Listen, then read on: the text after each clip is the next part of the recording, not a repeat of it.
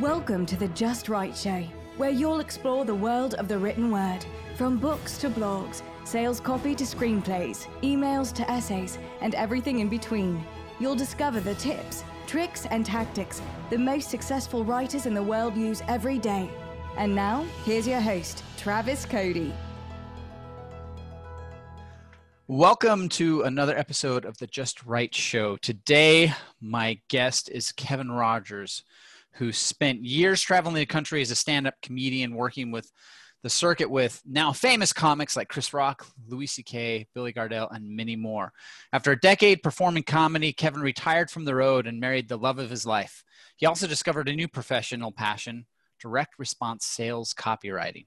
He spent 10 years as a freelance copywriter, writing and chiefing the sales copy for high-profile and insanely profitable product launches with some of the industry's top producers. Things changed when Kevin discovered how a simple joke formula could be used as a powerful marketing hook and began teaching it to marketers as the 60-second sales hook, and released a book by the same name. The success of that book led Kevin to create Copy Chief, which is a private community-based forum and copy training center where talented copywriters partner with value-driven product creators, content providers to produce forward-thinking ad campaigns. After 12 years away from comedy, Kevin recently returned to the stand-up stage, developing 25 minutes of new material over 60 days and performing it for an audience of 2,000 people, accepting a challenge to open the show for his longtime friend Billy Gardell of Mike and Molly fame. Kevin, thank you so much for being on the show. Yeah, brother. Damn, that's impressive. That's impressive stuff right there. I'm amazing. You are. I gotta say, when you think of two paths that don't necessarily seem like they connect, it would be comedy and copywriting, and yet you have done it. Yeah. I would say I see a lot of parallels, actually, but you're right. It's not common, but less because of the skills needed between those two things, and more those things don't connect because of the type of people who excel at one or the other. Right? This is true. And so I always make a joke that, but in a lot of ways, comics and copywriters are very similar. Like, here's my joke. I say, having dinner with those two different groups of people is very similar in regards to there's a lot of loud cursing and, body humor. But with copywriters, you're in a much nicer restaurant. See, for a while there, I was developing the conspiracy theory that to actually be a top copywriter, you had to also know how to play the guitar. Yeah, because I'm proof that that's not the case. So, because if you look at it, we have John Carlton, Doberman Dan, John Benson, David Garfinkel, David Deutsch, all of them play guitar. So for a while there, I was like, that's how you get into the inner circle. But fortunately, if we look at Hollywood, though, who are the guys that get the chicks? It's the rock stars and the comedians. So I guess it fits perfectly. Yeah. I think the comics can get the chicks after the show. Keeping them is another story. It's like you realize quickly when you get to know comics that, wow, there's a lot of darkness behind that witty repertoire. What do you call that? What's that word? Yes, exactly. Repertoire. There's no word. I don't know. We could have a whole show French. Just about that concept right there. I was having this conversation the other day with someone, and they were like, oh, I don't know. I was like, come on, Robin Williams. He admitted to being massively depressed all the time. A lot of darkness behind it. Look how, unfortunately, how it ended.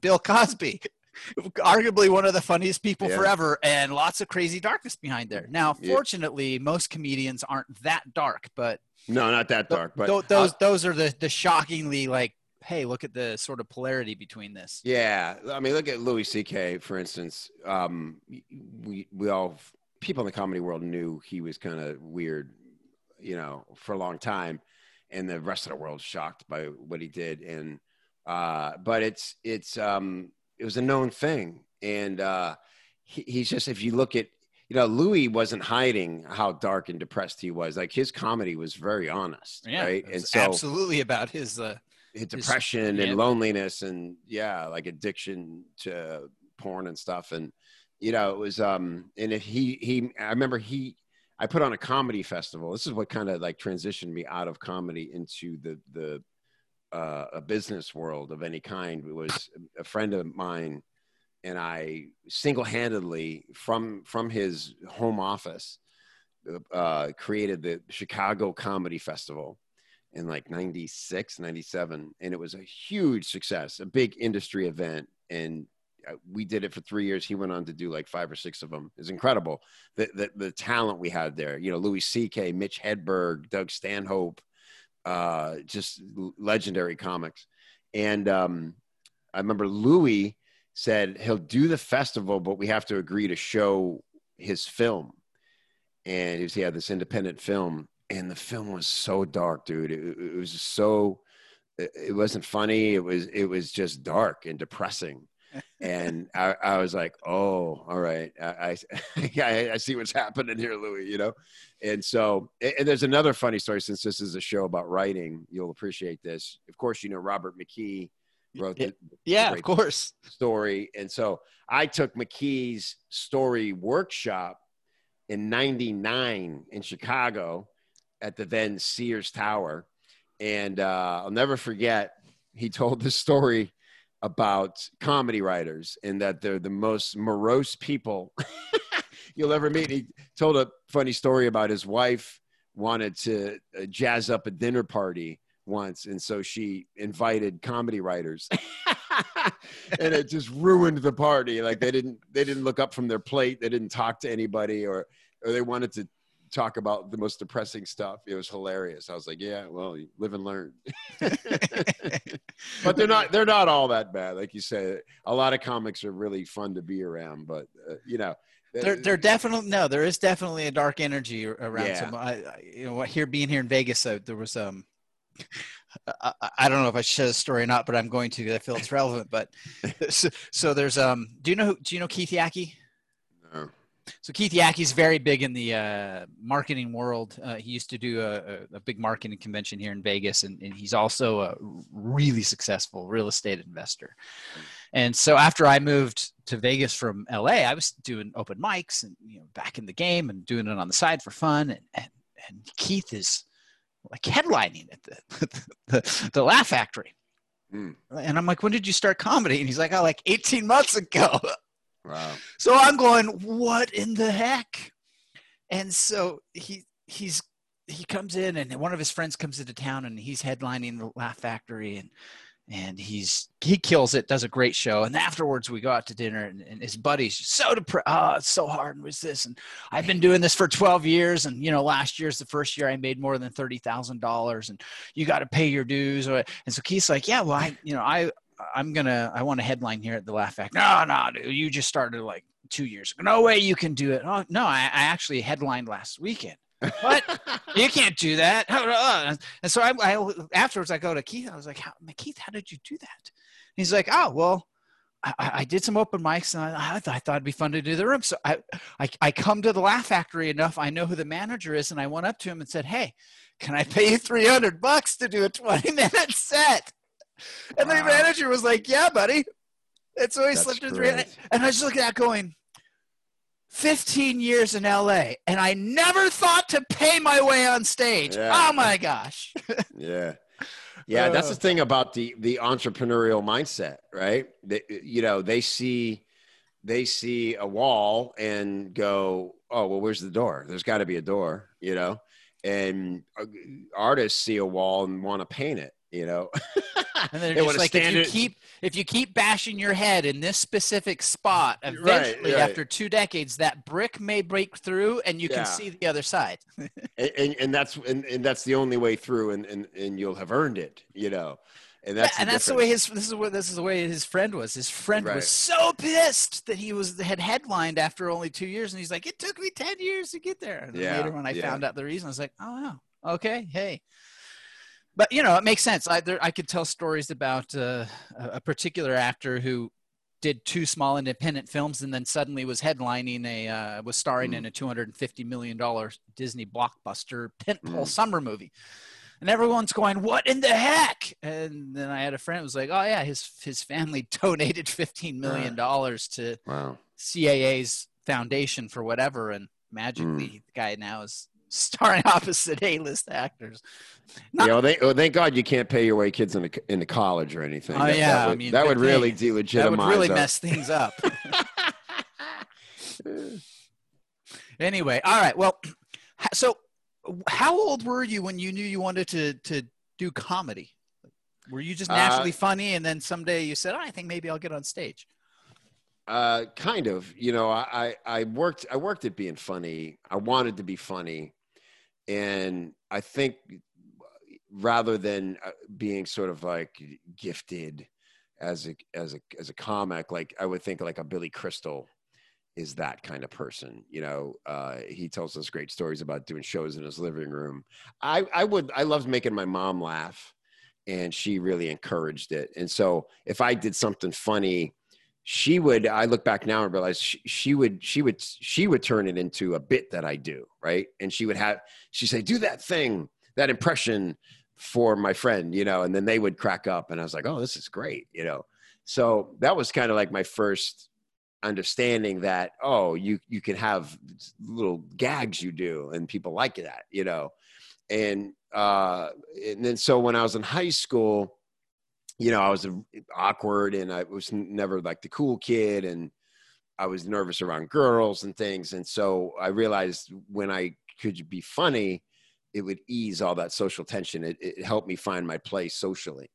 And so I was kind of like the funny guy in our group of friends as a late teen, high school years. And then, when I was like 18, my friends kind of dared me, pushed me to do an open mic, and I did it. And it's funny. One of my friends is still a friend. I'm still friends with both two guys in particular who helped me prepare my set, that first set. And they did the funniest thing, dude. They're like, all right, well, run through your routine for us. And, just practice with an audience here. And they're sitting on my couch, and they said to each other, whatever you do, don't laugh. And they sat there stone-faced, and it was torture. And I got to the end, and they burst out laughing. I'm like, you're jerks, I was so mad. But and it was hilarious. But so that was it. And then, it was one of those things, Travis, like you do it, and then the minute you walk off stage that first time, like that was it. I'll never do that again, or you won't be able to stop me from doing this more. Yeah. Yeah. So who were some of your big influences then when you did it your first time and you said, I want to give this a shot? Obviously Billy Crystal, but were there other comics that you followed and said, man, if I could kind of do what they do? Yeah. For me, like, especially like later in high school years, it was the darker guys. It was Bill Hicks. And it was right at the time when those Rodney Dangerfield specials were coming on HBO. I don't know if you've ever seen those. Yeah. That was like what kicked off the 80s explosion, of stand-up comedy. So it was the first time anybody'd seen like Seinfeld or Seinfeld would probably be on the Tonight Show, but it was like Jerry, and it was Bill Hicks, and it was Sam Kinison, and these wild comics. And I remember thinking, so for me, it was like guys like Sam and Bill Hicks, and kind of Carlin. I always loved Carlin. I like some of the silly people like, who's the germaphobe, who's on the talent show now? Oh, Howie Mandel. Like he was clearly like a great, great performer. But I liked the guys who had something to say. And so George Carlin has always been my ultimate guy, Pryor. Eddie Murphy was really big around that time, but I always felt like Eddie was more of a showman than a hilarious comic. He was great on SNL, but anyway. So yeah, but those were the cats for me. It was Carlin, Hicks, Kinison, people who were like challenging people with their humor. That's cool. So it sounds like obviously naturally you were a funny guy, and you started to get acknowledgement for that, and so that kind of led to more stuff. But once you started going, okay, I'm going to start going and trying to do this on stage in front of a mic. Did you have a writing process? Did you sit down and formulate ideas and jokes, or were you more of a natural, let me just try this thing out. My friends like it. You make a note and then try that on stage. It was that totally. I had no process, no formula at all. And it's funny because it wasn't until I got into copywriting when I started embracing formulas, because you probably know, Travis, like, especially, and this was really the rule back in my day, me and my friends would, curse anyone who we considered formulaic. Yep. Right. You can't teach someone to be funny. You can't sit down and write a joke. Or, and also, like, you don't want to seem predictable. Like, that's how we thought of it. Like, he's really like super formulaic, meaning, there's a certain kind of comics, and a lot of the headliners in the clubs were this way, where they really weren't that funny. They just would sort of like, they were very good at performing, and they were very good at, they had a great cadence, and they would train the audience to laugh at the right noises, And I used to think sometimes it's like, this guy could be talking a different language, and like almost like Roberto Benigni's so funny. He could speak pure Italian, like Life is Beautiful. Like, even if you didn't have the the captions, the subtitles, you would be dying at that film because he's brilliant, right? His cadence, his mannerism. So a lot of the club comics to me were that way. They weren't necessarily funny or writing even great jokes. They were just really good at performing their comedic cadence. Yep. And so we considered that formulaic and sort of hackneyed. And so to me, formulas were a bad thing. And I almost probably purposely avoided having any kind of formula or formal process to how I deliver jokes, because I wanted to be in the moment, off the cuff. All my jokes some would be long bits, others would be almost like one-liners. And I would just, how it is, you just develop where stuff goes through doing it night after night after night. Yep. And so, I would totally have a premise, and I would maybe practice it a couple times how I wanted the wording to go. Other than that, I would just toss it out on stage. And as you know, man, like the audience is the best collaborator. Like, something about being in the moment and how they react to that loose idea. Sometimes you just write the bit on stage and you're like, oh, that one's done. That's immediately going into heavy play. Well, so what's fascinating with me about that is that, so Jerry Seinfeld writes a lot. He's talked about this a ton. Yeah. But I've seen him a few times in some of the smaller venues in New York and sometimes in LA. They never announce that he's coming, obviously, because he's so big, people would flood in, but he'll just come in, and he comes in with a notebook and and a recorder. And he just starts going through his notebook. I mean, almost literally reading his jokes off. Mm-hmm. And if it doesn't get a laugh, he crosses it off. Yeah. Yeah. And so, like, his process is, I'm just going to write a bunch of stuff. Even after all this time, I'm going to write a bunch of stuff, and then I'm going to go test it. And I contrast that with a story that I heard about George Carlin, where a comedian I knew had the chance to share a cab with him to the airport, and they were chatting, and he was talking to Carlin about what he did, and the comment Carlin said was, my friend, I know with 95% certainty that a joke is going to get a laugh before I ever tell it on stage. And so he asked Carlin about that, and Carlin, he had the process, and he understood what triggered laughter. Mm-hmm. And so once he understood what triggered laughter, he was able to write around that. And so for me, when I first started as a comedian,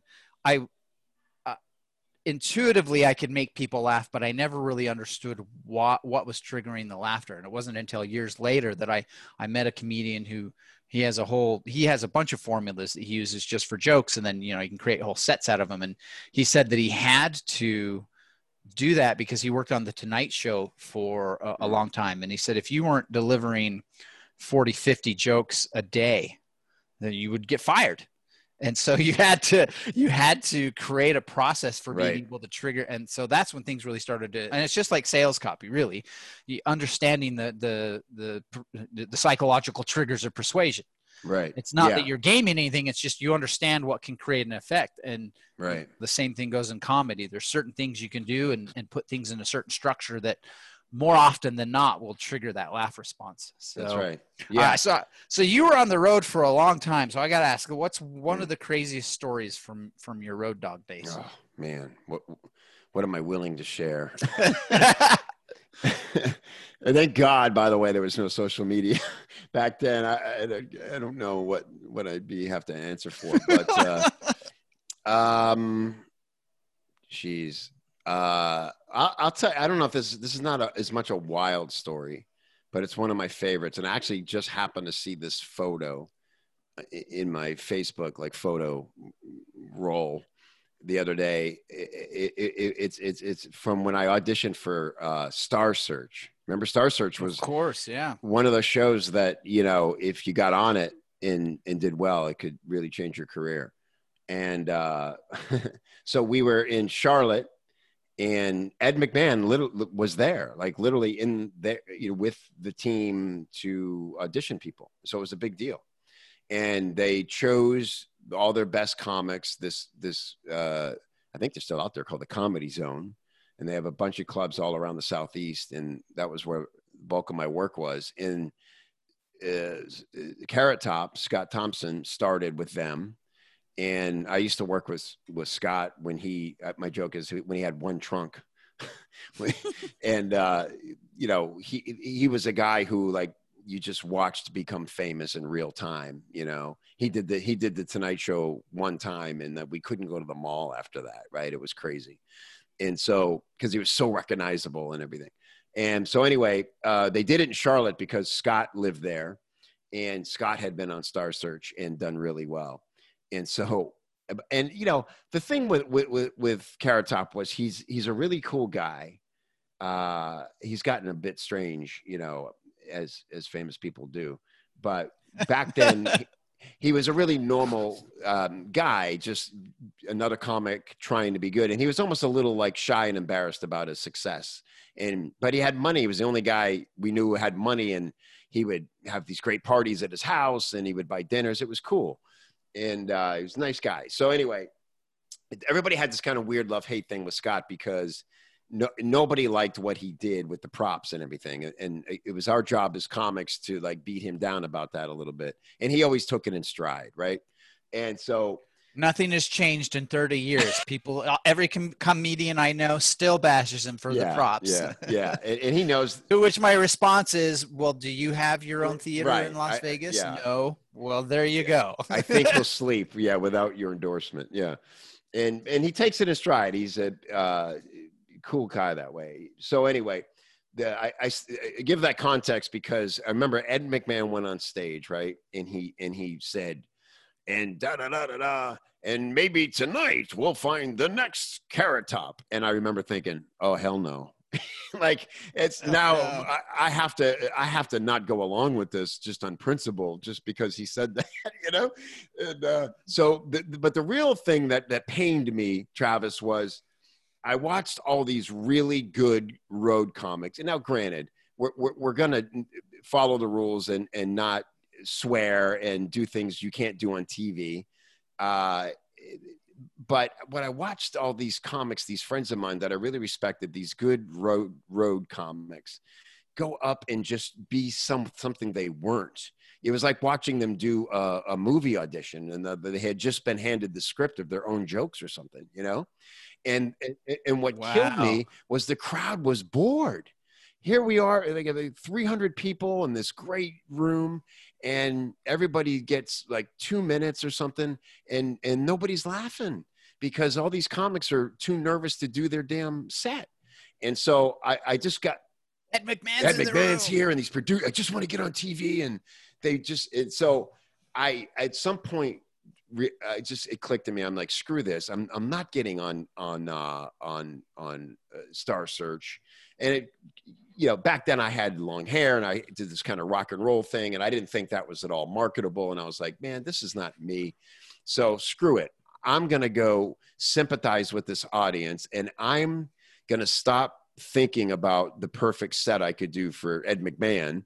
and I'm going to do the normal 2 to 3 minutes that I open with, and I'm going to try to kill the room and screw it. And that's what I did, dude. I went up and I just did I swore, and I'm not proud that I swore, but I'm proud that I just, like, all I cared about was like, I got to give this crowd some relief. They're being tortured, by these good comics. And so I went up and I murdered. I think I probably had one of the best sets of the night, but everybody in the room knew there was no way. I was disqualified. And I was really proud of that because I'll never forget this guy who was like an older headliner. He came up to me after the show and he said the most obvious thing. He's like, "Let me tell you something, man." He's like, "You are not getting on Star Search." And I'm like, "Well, no kidding." And he goes, "But you were great. And if you keep that up, you'll find your audience." And I was like, "Thank you, man." Like that's all I was, I think, trying to do. So that was a, who cares if you get on the show when you're the only guy that made the room laugh? Yeah, the odds of getting on the show anyway, were super low. And I don't know, maybe that's indicative of how I thought back then as an artist. And I still had this sort of like rebellious nature. And I probably did subconsciously thwart my own success out of fear or something, but yeah, I don't regret it. That's so funny you say that. I was having a conversation with another copywriter, and the conversation was exactly that. He's like, "I've been doing all this work and I realized the reason I'm not successful with my copywriting is because my own fear of success." Yeah, it's legit. Isn't that crazy? Like how? Yeah. Well, I'm sorry, but for me, it was a gift that I went through that and had that experience, and then also had the foresight to get out of the business because it wasn't clicking and I wasn't getting picked up by agents or managers, and I didn't see any path to success in comedy, and I was burned out from the road. Right. And so now the road will fry you. Man. So I made the very difficult emotional and logistical decision to end the only career I'd known, and successfully did for 10 years and reset my life. But if it hadn't been for that experience, when I came into copywriting, it was like, and I found copywriting, it was like, oh man, like this is my second chance at a thing that I feel uniquely qualified and inspired to do. And I'm not gonna screw it up for the same reasons. I'm not gonna sabotage myself this time. I'm gonna figure out what is a money skill and how do I get paid for it. And that's going to be uncomfortable, but I'll figure it out. And that was the difference. So one doesn't happen. So how did you discover copywriting? So obviously you knew comedy, you were getting burnt out and you wanted something else. So did you just stumble into sales copy? Did you know somebody who was a copywriter? Yeah. So I knew a guy who was a direct response junkie. And long, crazy story, but we ended up working at the same company. And it was funny, dude. I liked him. He was really, really smart guy. And he came into this company. This company had a telemarketing portion of it. And he was hired to create inbound leads where they'd only done outbound calling. And I watched this guy implement these amazing strategies, and he would go, "Yeah, that's a Gary Halbert thing." And I'm like, "Who the hell's Gary Halbert?" And I get in the car with the guy to go to lunch or something, and he always had, a tape of like people talking in a room. And I'm like, what kind of weirdo listens to like, people talk in a room in his car? Like, you like Led Zeppelin or the Stones? Like, what do you? And he would go, "Oh, this is the, whatever underground tapes." And I'm like, okay. And anyway, he's the guy who he knew I loved to write. And I'd begun to understand selling and some persuasion and stuff through working at that company. And he's like, "You should look into copywriting. You might be good at it." And he showed me a sales letter. I thought it was the stupidest, ugliest thing I'd ever seen, and couldn't imagine that anybody would ever respond to it, let alone, read it in the first place. And but then he started, the first thing I wrote, dude, was to mock copywriting. I basically was like, dude, like this is a joke. And so I wrote a mock, like an Onion-esque style sales letter, just to make him laugh. And I gave it to him, and he goes, he said, I don't know how your language is on this, but I have to say this right. So he read it and he looks at me and he goes, I know you're being a dick, but this is far better than most copy I read every day. and I was like, and that got my attention. I was like, really? And he's like, yeah. He's like, and then it's something about when you try to do something, it makes you appreciate it more, like guitar, right? It's like you could sit and watch somebody wail on guitar and it's like, oh yeah, okay, they do that thing. And you don't appreciate it until you sit down and try to make your fingers do that. And then suddenly anybody you watch do it, you have this whole new respect for.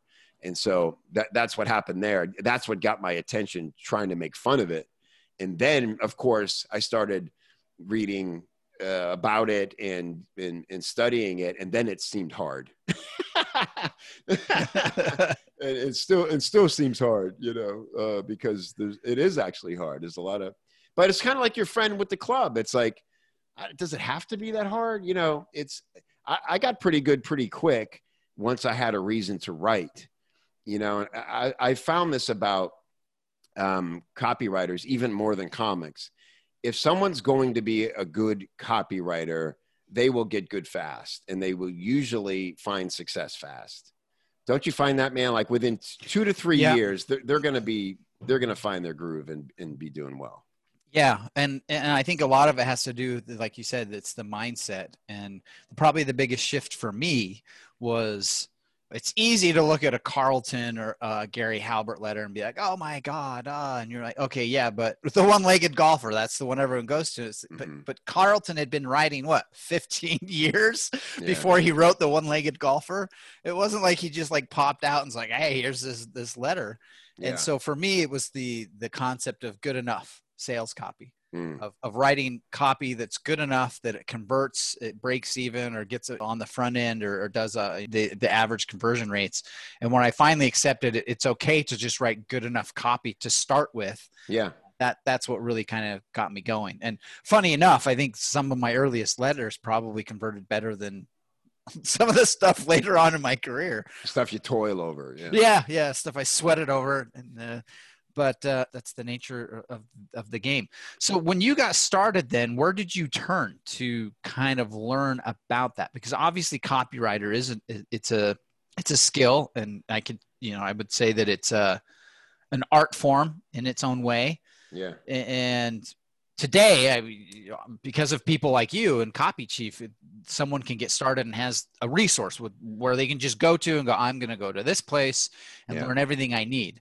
So when you and I got started, there wasn't those resources. So where did you start?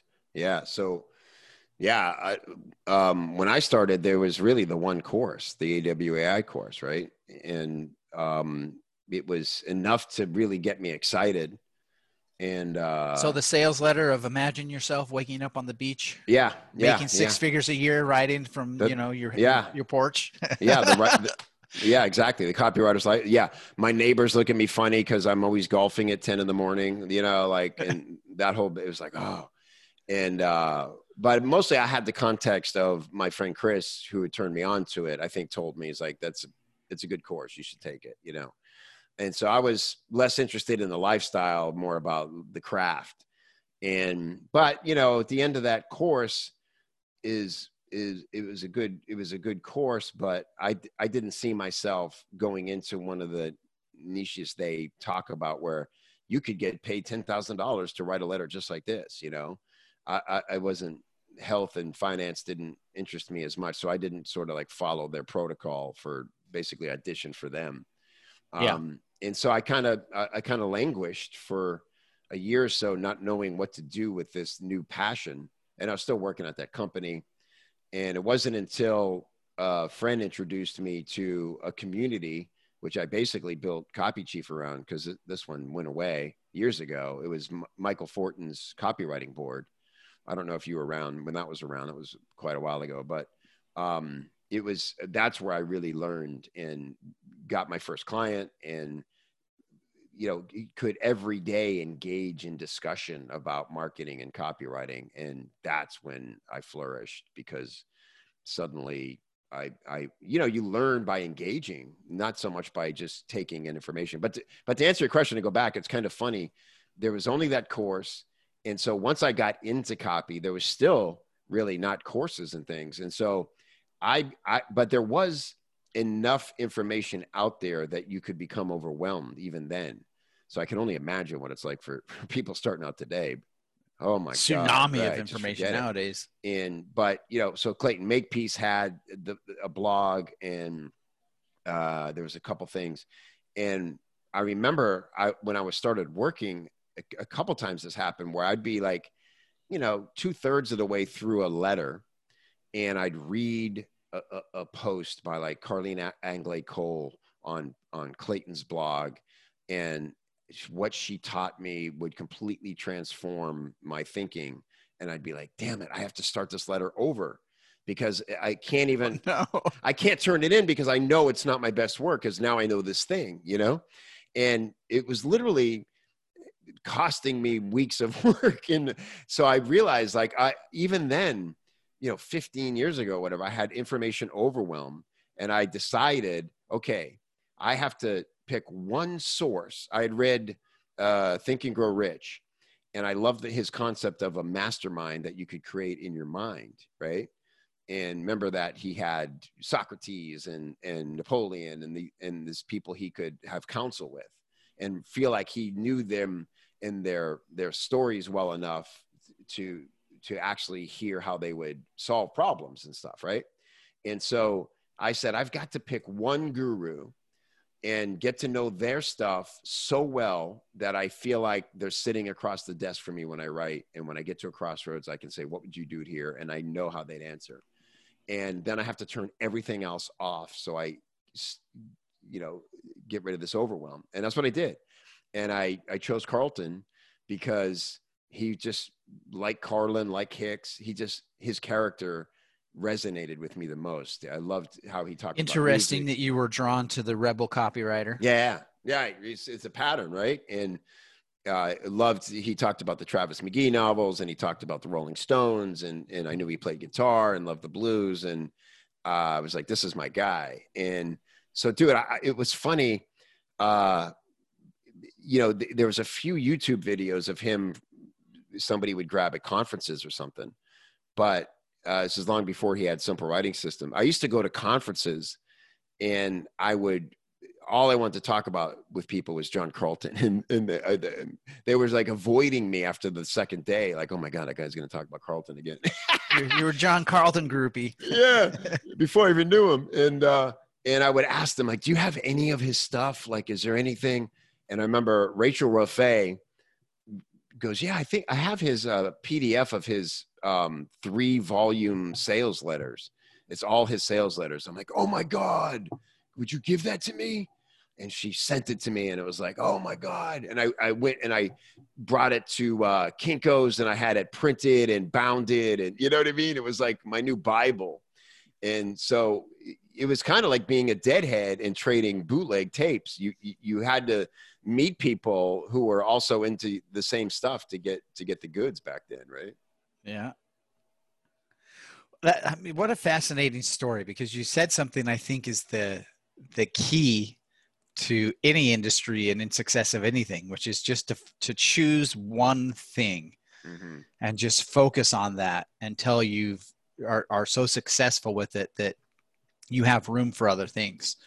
And that's probably the biggest mistake I see people making today who are trying to get started online or in writing. Yeah. It's still something I'll fall into from time to time, because there's always something new that you want to look at. Right. But look at the guys. So Caleb O'Dowd, successful copywriter, and he pretty much was exposed to just Gary Halbert and Carlton. Right. Ian Stanley. I just decided I was just going to become the #1 guy on email, just one thing. Right. Justin Goff, I'm going to be just the supplement guy.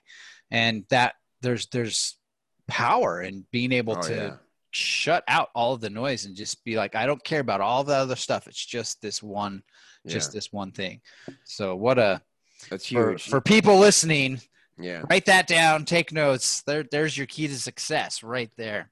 It's true, man, because I call it a bat signal talent. It's something we teach in Real Free Life, right? And the thing about it is it's twofold. One part of it is what you said is, Well, the obvious part is that it helps you become a specialist. Like if somebody asks around, like, who writes good supplement copy, the name Justin Goff's going to come up very quickly, and he's going to get that call, right? Yep. For serious clients. And but the other part of it is it allows you, is what you said, you can turn off a lot of the noise and say, I'm just going to study these kinds of controls, and maybe I can get Paris Lampropoulos on the phone for an hour and just ask him questions about some of his great letters in that niche. And, man, that's when you excel. But it's so counterintuitive to become a specialist. I have freelancers struggle with this all the time in the program, and they're like, but just like any business, they're like, but won't I be limiting my ability to, have more clients? And it's like, no, you'll stand out as one of the premier experts for the right kind of clients. That's the difference. Yeah, it's not that, but this is the thing. When you become a generalist, you're constantly hunting for new clients, and when you become a specialist, eventually you are hunted. Exactly right. Or people are coming you. And I mean, you experienced that, because when I met you, you were the ClickBank guy. That's right. That's right. Everyone, I need something on ClickBank, go to Kevin and his partner. Yeah. Those are the guys you go to. That's exactly right. And I remember when I first met you, you were like, I had a waiting list of I think 4 or 5 months at that point. Might even been longer. Yeah. Because that was your thing. So, yeah. Well, so today you run what I'm going to call the world's #1 community for copywriters. So what was the inspiration behind creating that? I mean, what a fascinating journey to get where you are. And now you've created this sort of, I mean, exactly what it is. It's a nurturing community for the downtrodden and disheartened. Yeah, right. But what's cool about that is that there really is a positive energy in Copy Chief. That's what I love, is this interesting dichotomy of, it's sort of like we were talking about with comics. Writers are similar to where there's got to be a little pain to draw from for you to truly empathize with your reader, your prospect, right? Right. And a good copywriter has that. And so, there's definitely, it's the land of misfit toys in a lot of ways. And we embrace that, but at the same time, it's not a dark place. And it's also not Pollyanna. We don't pretend that every day is a sunny sky, but I know other copywriting communities, and I hear a lot from people that it's a lot of this kind of a bitch fest, and they're always complaining about majority clients. Of the ones I found on Facebook, almost every single one after a couple of days. Yeah, it has nothing to do with sales and copy. It's people griping. I'm like, I get this with CNN and MSN. I don't need this on Facebook groups on copywriting. Give me a break. Exactly. It's like, and so we've just kind of never embraced that. And so anybody who wants that quickly leaves our community, and it's just cool people with supporting each other. And so I was inspired to do it for a couple of reasons, but I remember the earliest seed of it was, I remember when I was sort of like casually coach other writers, I would tell them the best way for you to market your services as a copywriter is to do critiques and learn how to do a really good screen capture critique, and give a lot of value in 5 or 7 minutes, and people will see that and naturally want to hire you. And that would make a lot of sense to them. And I would say, the bummer is the only place I know where there's a ton of people asking for critiques is the Warrior Forum. And unfortunately, at this point, the Warrior Forum was kind of a cesspool. It was a very negative place. And so I would tell the copywriter, I was like, listen, go in there, find somebody asking for a critique. Don't worry about what anybody else said in the critique. Just give your critique, post it up, and then leave. I was like, check if you got any messages of people wanting to hire you. But the minute you post your critique, 10 other, hotshot copywriters are going to come tell you why you're wrong and how it's different. And you don't need all that negativity. And so after the third or fourth time of giving that caveat to people, I was like, man, what if I just created a place that was like that original forum that I got so much value from? And what if I could just recreate that? And it was all the best parts of a conference where it's like, you've got great experts helping you, teaching you, they're accessible to answer questions. Everybody's lifting each other up. Clients would come there and get great feedback from pro copywriters and newbie copywriters, and organically decide to hire some of those copywriters. And that was my simple concept for it. And it worked. It turns out you can do that. And, so, opened it almost exactly, literally 3 days from now, August 29th will be 6 years when I opened the doors to 100 people, because I figured that was a really good 80-20. Because I was full-time still with my clients as a freelancer, and I wanted to figure out, like, how much of my time is this going to take, and what's it going to take to run this thing, So it was $47 a month, and I opened the door to 100 people, and to my shock and delight, it sold out within like 48 hours. And Wow. The 100 people that came through the door were just these incredibly cool, smart people. Ross O'Loughlin, Dan Ferrari, Nate Dye, like all these people early in their career. And I was like, who are these people, man? And I only had a list of like 3,000 people then. I was like, I didn't, it was just incredible to find out I had been communicating with these people and they valued my stuff. And now to be sort of virtually face to face with them and having these incredible conversations was just a mind blower, dude. And then, I was like, I should probably do some trainings. And so I started just doing a training every month.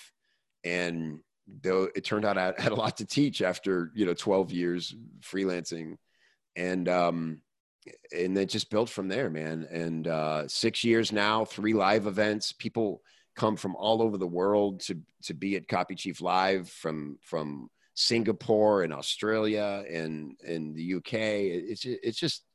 It's really crazy to think about and look back. And not only that, but I think you've legit taken people who I'm curious about copywriting, starting with you, and who today are considered A-list guys. Very proud of that legacy. It's Yeah. because, I felt like I was the bridge.